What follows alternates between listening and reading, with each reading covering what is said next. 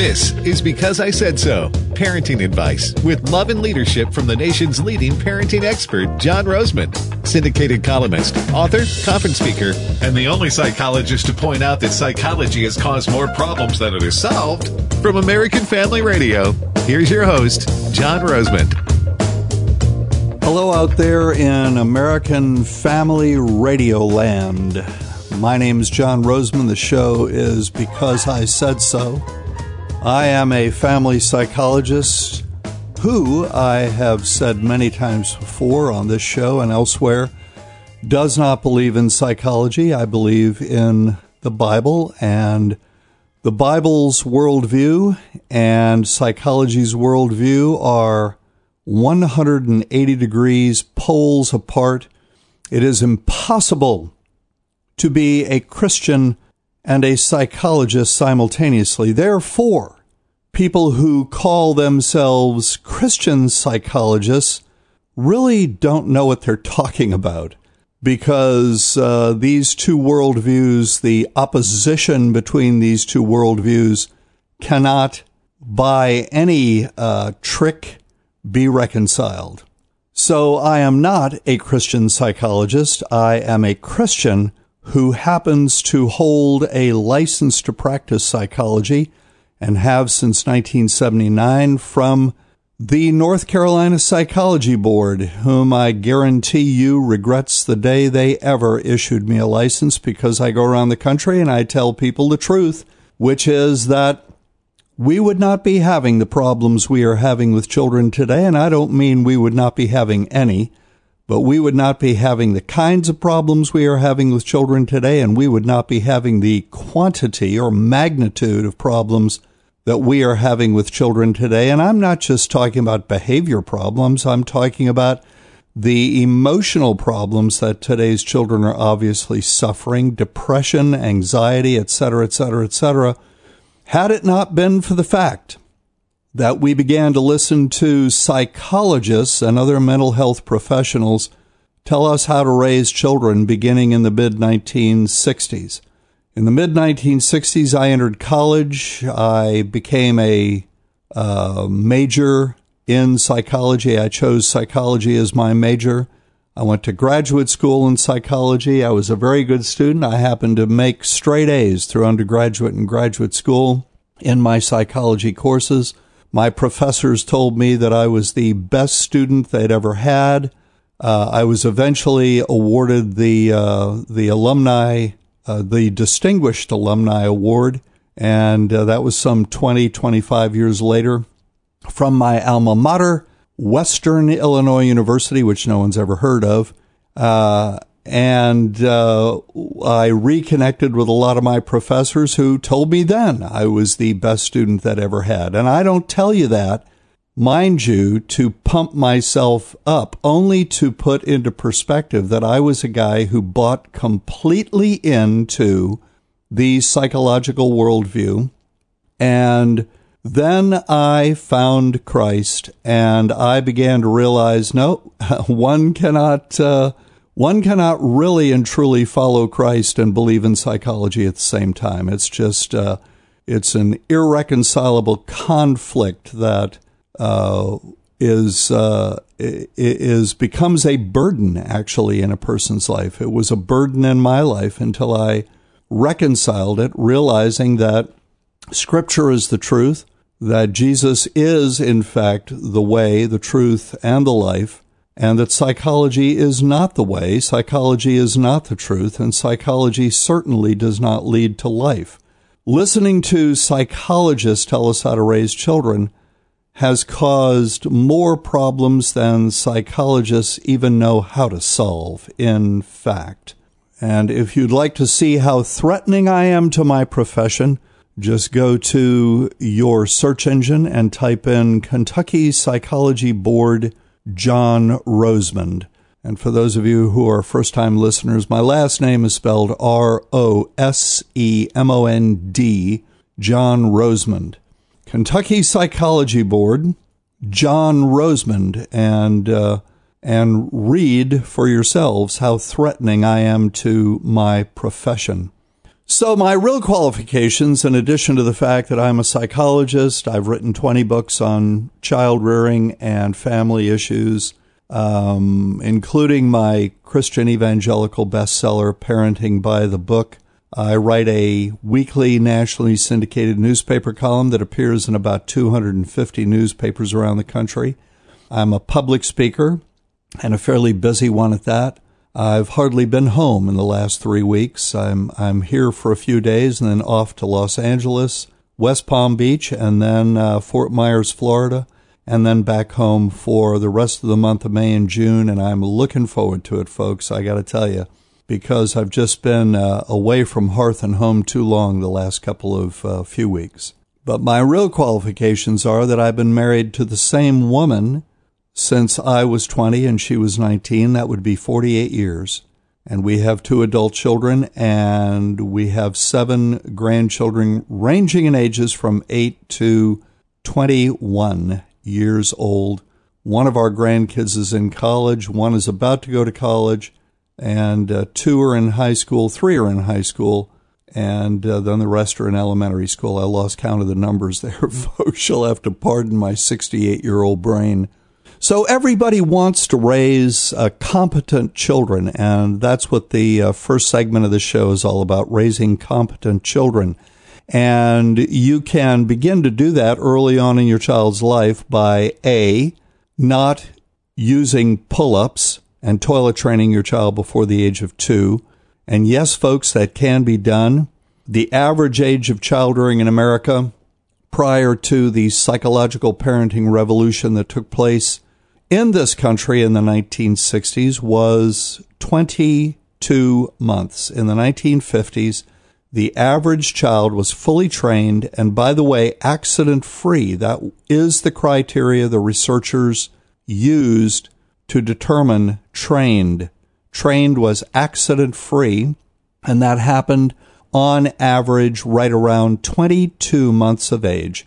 And then along came pediatrician T. Barry Brazelton and a bunch of psychologists who began telling people that toilet training children under the age of 2 required force, which it doesn't, and was psychologically disruptive to the child, which it is not. In fact, old-fashioned child rearing, which was in fact biblically based, was good for children, and the statistics point that out and emphasize it and underscore it. Today's child by age 16, when compared with a child raised in the 1950s, is 10 times more likely, that is today's child, 10 times more likely to experience a serious emotional setback by that age, 16, than was his counterpart in the 1950s, who was spanked, toilet trained before age 2, and told what to do, and when he asked why or why not, was told because I said so. Old-fashioned, biblically based child rearing was good for kids. The new psychological child rearing that we embraced in the 1960s has not been good for children. It's not been good for parents, especially mothers, who are just a wad of anxiety and stress when it comes to kids. Hasn't been good for marriages. It has, in fact, been a wedge in the American marriage ever since the 1960s because husband and wife no longer agree on how to raise children. In many households, it's been bad for schools, community, and culture. It's just been a bad, bad thing. And my purpose, folks, if you haven't figured it out already, is to resurrect out of the ashes old-fashioned, biblically based child rearing, help people find their way out of the dark wood, the dark parenting wood that we have been lost in ever since the 1960s. That'd be 51 years, folks, that we have been wandering around lost in this wood. And it is time for us to understand this new parenting is not working, and no amount of work is going to get it to work. No amount of energy, no amount of conscientiousness is going to get it to work. No amount of application, no amount of reading, and that's an ironic thing for me to say, is going to get it to work. We need to find our way out of this parenting dark wood back to the main road And we need to, the road traveled by our grandparents, great-grandparents, great-great-grandparents, and so on and so forth.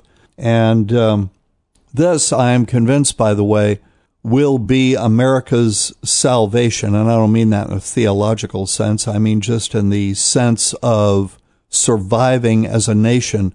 Before we do anything else, we have got to get our child-rearing house back in order.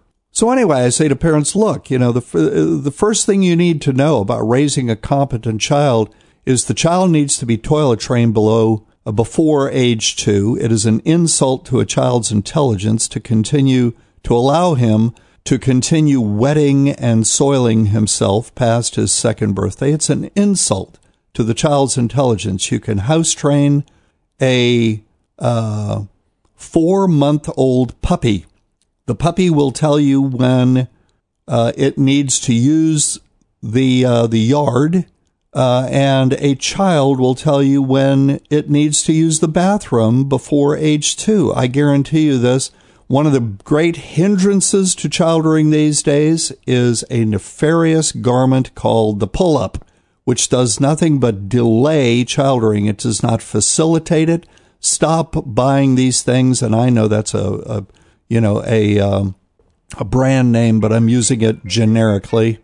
Yeah, it's things like pull-ups that have pushed the average age of toilet training from right around 22 months to probably close to 2.5, 3 years old. It's not unusual today to find a child who's well into his 4th year of life. In other words, he's a 3-year-old who is still not toilet trained. And in all likelihood now refusing to use the toilet. It's become a power struggle between himself and his parents, his mother especially, who by now is going absolutely nuts because she listened to the readiness signs babble that has been put out by people like Brazelton in the psychological community for the last 50 years. Well, we're up against a hard break, folks. I'll be back in a moment with more of this parenting incorrectness. I'm John Rosemond. The show is Because I Said So. Stay with us.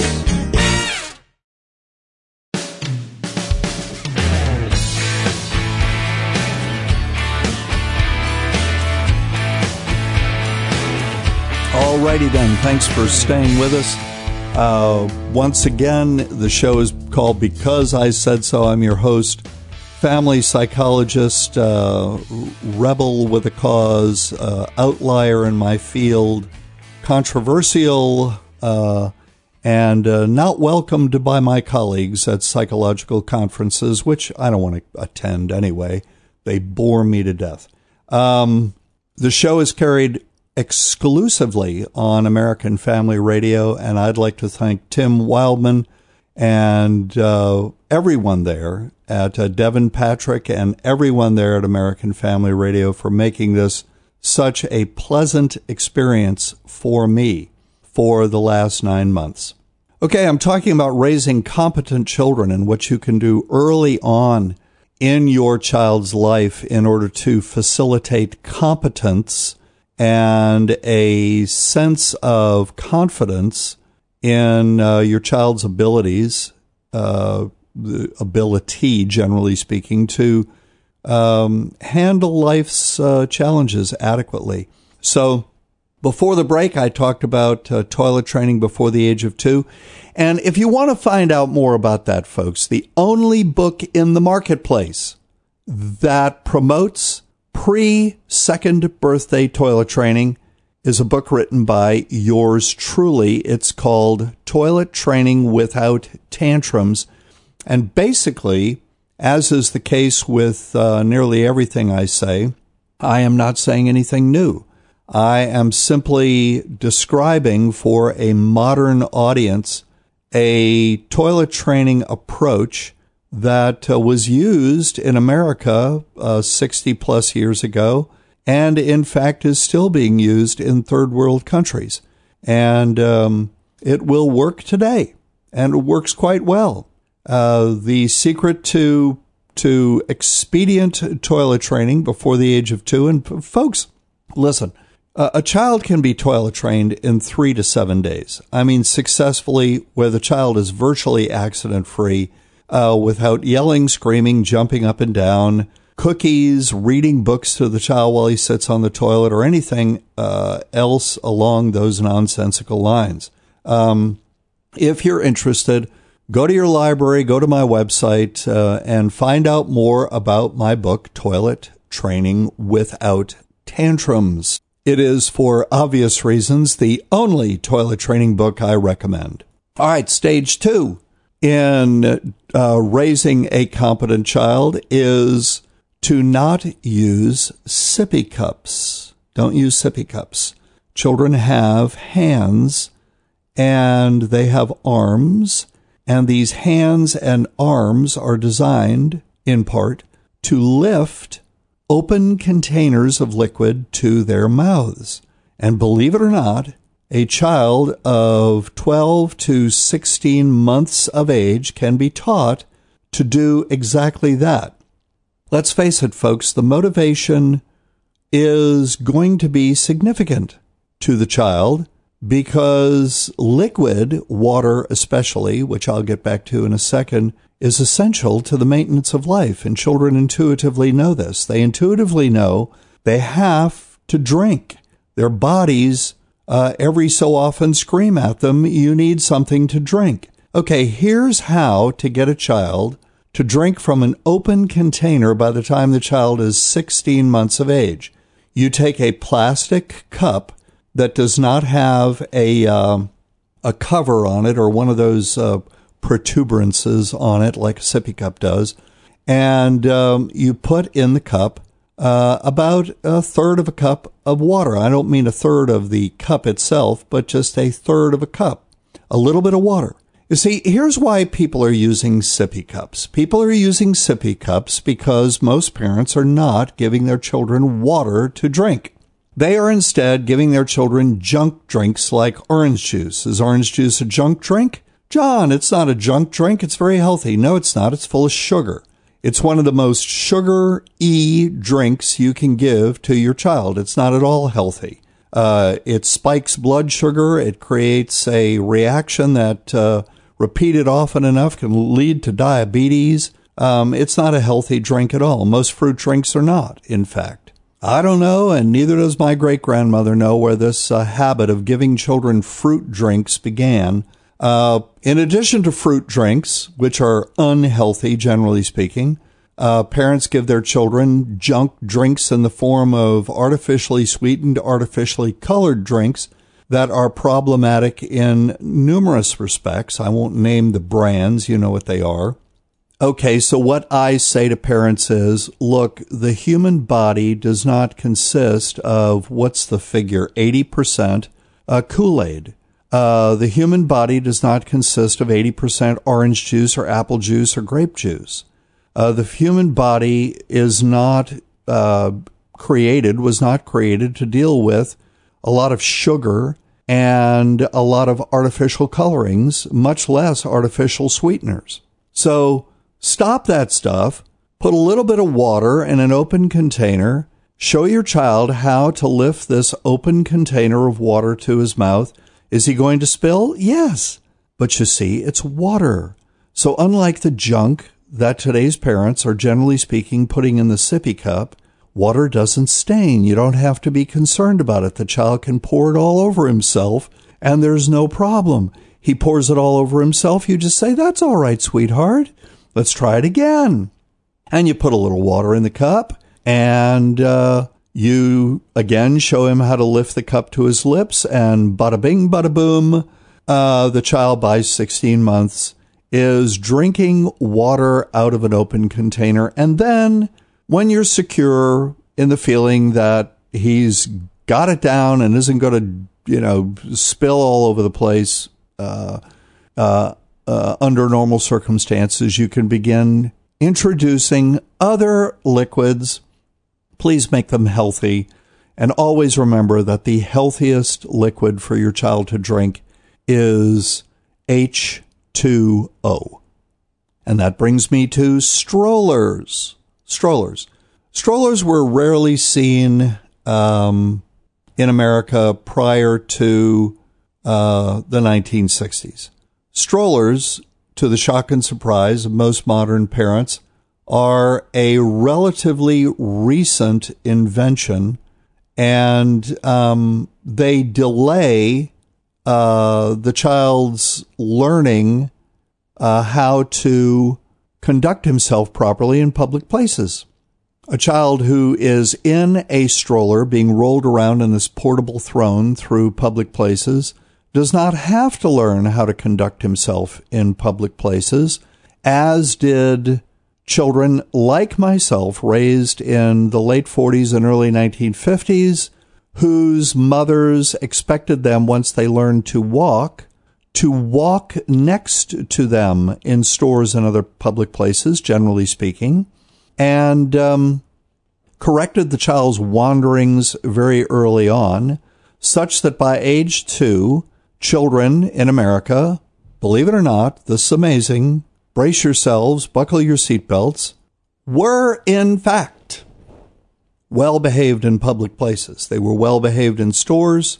They were well-behaved in restaurants. And, you know, we didn't go to restaurants that often, but when we went, we were well-behaved. And well-behaved just about in any social situation our parents took us into. Not because there was anything remarkable about my generation. It was simply a matter of the fact that my generation's parents trained us properly during our early years. And folks, the earlier you train a child to behave properly in a public place, the easier, less stressful your parenting is going to be. I was talking about this in a small group seminar in Charlotte, North Carolina last weekend, as a matter of fact, and somebody jokingly called out, how about leashes, John? Why don't we just put them on leashes? And he thought it was a joke. He was cracking himself up. And I, to his shock and surprise, said, I am fully in favor of leashes. They are used in Europe, and European children don't seem to be suffering from them. The leash allows the child a certain amount of freedom, while at the same time, and folks, these are not leashes that attach to collars around children's necks. Let's get that straight. These are leashes that attach to harnesses that the children wear. The clip is attached to a ring that's, generally speaking, in the middle of the child's back. They're very comfortable. They don't hurt the child. There's no a danger of the child being harmed. But these leashes allow children a certain amount of freedom in public situations, while at the same time allowing parents a reasonable amount of control. Because of a leash, a child is learning to walk with you, is within your control, is learning to behave himself in public places, and at the same time has a certain amount of freedom within the context of he can exercise a reasonable amount of curiosity concerning the things that he's seeing. I was at Disney World, which I prefer to call Dizzy World, 2 weeks ago with two of my grandchildren, my daughter and my wife. And the reason why the Magic Kingdom is so completely congested with people has to do largely with the fact that people are pushing these strollers around. Strollers containing not just one child, but 2 or 3. I mean, you had to constantly, dodge the stroller.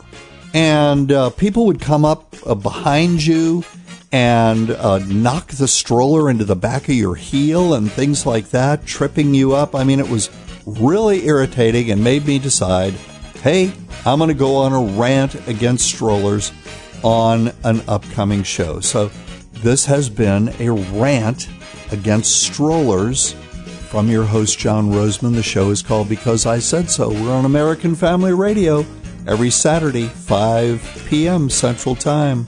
Join us next Saturday. Thank you for joining us this time.